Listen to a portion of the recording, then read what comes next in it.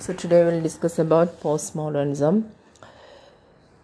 So we know postmodernism relies mainly on meta-narratives, and postmodernism criticizes meta-narratives and focuses on mini-narratives. So meta-narratives means a story or a culture tells itself about its beliefs and practices, and it hides instabilities and differences inherent in any social system. But meta-narrative means a story that explains small practices and local events. In modernism, language is considered as a rational tool to represent reality, and signifiers always point to signifieds. But in postmodernism, language does not represent, it is only a signifier without a signified. And both modernism and postmodernism employ fragmentation, discontinuity and decenteredness in theme and technique. And this dissimilarity between the two schools is seen in or hidden in every aspect. Modernism projects the fragmentation and decenteredness of contemporary world as tragic, and it laments the loss of unity and center of life, and suggests that work of an art can provide the unity, coherence, continuity, and meaning that is lost in modern life. So Eliot laments the modern world that's in an infertile wasteland, and the fragmentation, incoherence of this world, and it is reflected in the structure of the poem. So here the wasteland tries to recapture the lost meaning and organic unity by turning to Eastern cultures and through the use of Tiresias as the protagonist. But coming to postmodernism, fragmentation and disorientation is no longer tragic. It celebrates fragmentation. Postmodernism celebrates fragmentation, and it considers fragmentation and decenteredness as the only possible way of existence, and it does not try to escape from these conditions. So in this point, postmodernism meets post-structuralism. That is, both postmodernism and post-structuralism recognize and accept that it is not possible to have a coherent structure. To Derrida, the center is constantly moving towards the periphery, and the periphery is constantly moving towards the centeredness. We can otherwise say that the center, that which is considered as the seat of power, is never entirely powerful. That is, it is constantly moving from here to there, center to periphery or periphery to the center. So it is continually become powerless, and the powerless periphery continually tries to acquire power. So we can argue that there is never a center, or that there are always multiple centers, no permanent signified in this. So this postponement of the center acquiring power or retaining its position is what Derrida called difference. In postmodern's celebration of fragmentation, there's an underlying belief in difference, that is, a belief that unity, meaning, and coherence is continually postponed. It is always postponed. Another major distinction is modernism believes that coherence and unity is possible, and they emphasize the importance of rationality and order. And also they say that rationality leads to more order, which leads a society to function better. And modernism constantly creates the concept of disorder in its depiction of the other. It includes the non-white, non-male, non-heterosexual, non-adult, non-rational. So in other ways, we can say that they try to establish the superiority of order, and modernism creates the impression that all marginal peripheral communities, such as the non-white, non-male, etc., are contaminated by disorder. So, but postmodernism goes to another extreme. It does not say that some part of the society illustrate order and that other parts illustrate disorder. So postmodernism suggests that everything is disorder. And in modernism, stability and unity is what the postmodernist thinker Lyotard calls a meta-narrative. And modernism works through meta-narratives or grand narratives. while postmodernism questions and deconstructs meta-narratives. That is, they are more giving importance to mini-narratives. Mini-narratives are stories that explain small practices and local events. So here we can define a meta-narrative as a story a culture tells itself about its beliefs and practices. For example, India tells itself that it is a democratic and secular country, though there are numerous anti-democratic, anti-secular factions and practices in India. So, other words, we can say that India make itself believe that the falsehood that it is a democratic, secular country. That is, democracy and secularism are thus meta-narratives. In short, meta-narratives create and propagate grand but untrue conceptions of a society and culture. So these include a society's dependence on such concepts as objective truth, progress, order and unity. But postmodernism understands that grand narratives hide, silence and negate contradictions, instabilities and differences inherent in any social system. They are trying to hide all this. And they favor mini narratives, that stories that explain small practices and local events without pretending universality and finality. So postmodernism realizes that history, politics and culture are grand narratives of the power wielders which comprise falsehood and incomplete truths. And postmodernism has revolutionized the concept of language, and modernism considered language a rational, transparent tool to represent reality and the activities of the rational mind. And in modernist view, language is representative of thought and things. Signifier always point to signifiers. That is, whatever we say, alright, it always will be centered on a meaning. It will reflect the signified. But in postmodernism, there are only surfaces, no depth. A signifier has no signified, no correct meaning. But there is no reality, because there is no reality to signify. The French philosopher Baudrillard has conceptualized the postmodern surface culture as simulacrum. That is, a simulacrum is a virtual or fake reality simulated or induced by the media or idea or other ideological apparatus. That is, it means a fake reality or virtual reality. So it is, a simulacrum is not merely an imitation or duplication. It is the substitution of the original by a simulated fake image. So contemporary world is a simulacrum where reality has been thus replaced by false images. So it means that the Gulf War that we know from newspapers and television reports has no connection whatsoever to what can be called the real Iraq War. So the simulated image of the Gulf War has become so much more popular and real than the real war. That Baudrillard argues that the Gulf War did not take place. So in other words, in this postmodern world, there are no originals, only copies, no territories, only maps, no reality, only simulations.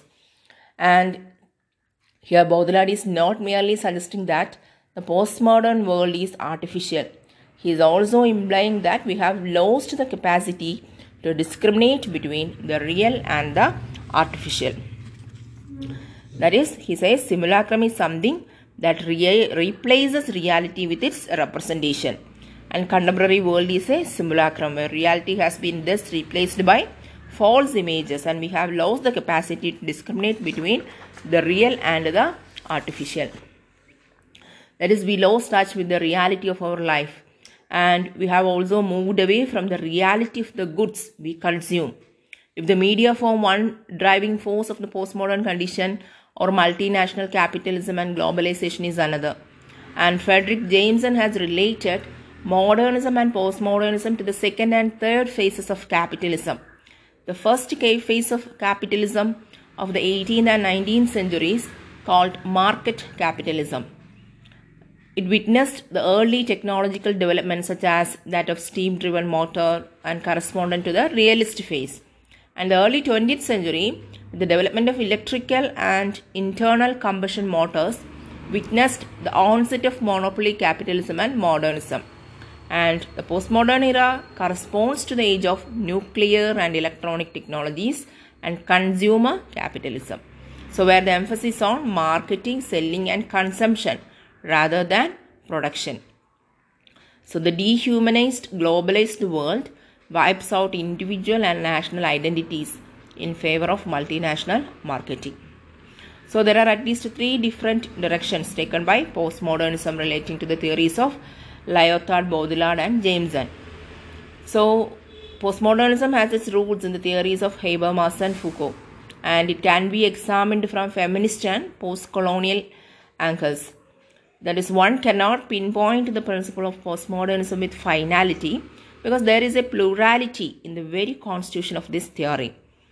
So postmodernism, in its denial of an objective truth or reality, forcefully advocates the theory of constructivism, that is, the anti-essentialist argument that everything is ideologically constructed. And postmodernism finds the media to be a great deal responsible for constructing our identities and everyday realities. And postmodernism developed as a response to the contemporary boom in electronics and communication technologies and its revolutionizing of our old world order. And constructivism invariably leads to relativism. That is, our identities are constructed and transformed every moment in relation to our social environment. That is relativism. It's constantly changing. And there is a scope for multiple and diverse identities, that is multiple truth, moral codes and views of reality. So here the understanding that an objective truth does not exist and has variably led the accent of postmodernism to fall on subjectivity. And subjectivity itself is of course plural and professional, and it will lead to a renewed interest in the local and specific experiences rather than the universal and abstract. That is, focuses on mini narratives rather than grand narratives. And postmodernism relies on the method of deconstruction to analyze socio-cultural situations. And the fundamental characteristic of postmodernism is disbelief, which negates social and personal realities and experience. And also it generates a feeling of lack and insecurity in contemporary societies. It is which is essential for the sustenance of a capitalistic world order. Finally, when the Third World began to assert itself over Eurocentric hegemonic power, postmodernism has rushed in with the warning that the empowerment of the periphery is but transient and temporary, and that just as Europe could not retain its imperialistic power for long, the newfound power of the erstwhile colonies is also under erasure. And when coming to literature, postmodernism, that is, it basically relies on fragmentation, deconstruction, playfulness, and questionable narratives, etc. It reacted against the Enlightenment ideas implicit in modernist literature, informed by Lyotard's concept of the meta-narrative, Derrida's concept of play, and Baudrillard's simulacra. And the postmodern writers eschew the possibility of meaning, and the postmodern novel is often a parody of this quest. And these writers often celebrate chance over craft and employ metafiction to undermine the author's univocation. And the distinction between high and low culture is also attacked with the employment of pastiche, the combination of multiple cultural elements, including subjects and genres not previously deemed fit for literature. Another term which can be used as the theatre of the absurd or beat generation, magic realism. So they are expressed in the writings of Beckett, Rob Grillet, Boucher, Marcuse, Angela Carter. It rests on a recognition of the complex nature of reality and experience, the role of time and memory in human perception of the self and the world as historical constructions, and the problematic nature of language. And postmodern literature reached its peak in the 60s and 70s with the publication of Catch-22 by Joseph Heller, and Lost in the Funhouse and Saltweed Factor by John Barth, Gravity's Rainbow, V and Crying of Lot 49 by Thomas Pynchon. Then Factions like Armies in the Night and In Cold Blood by Norman Mailer, Truman Capote, and postmodern science fiction novels like Neuromancer by William Gibson, Slaughterhouse-Five by Kurt Vonnegut, and many others. So some declared that the death of postmodernism in the 80s with a new surge of realism represented and inspired by Raymond Carver. And Tom Wolfe, in his 1989 article, Stalking the Billion-Footed Beast, called for a new emphasis on realism in fiction to replace postmodernism. So some declared that White Noise in 1985 or The Satanic Verses in 1988 to be the last great novels of postmodern era. And postmodernist films describe the articulation of ideas of postmodernism through the cinematic medium, that is by upsetting the mainstream conventions of narrative structure and characterization and destroying the audience's suspension of disbelief to create a work that expressed through less recognizable internal logic.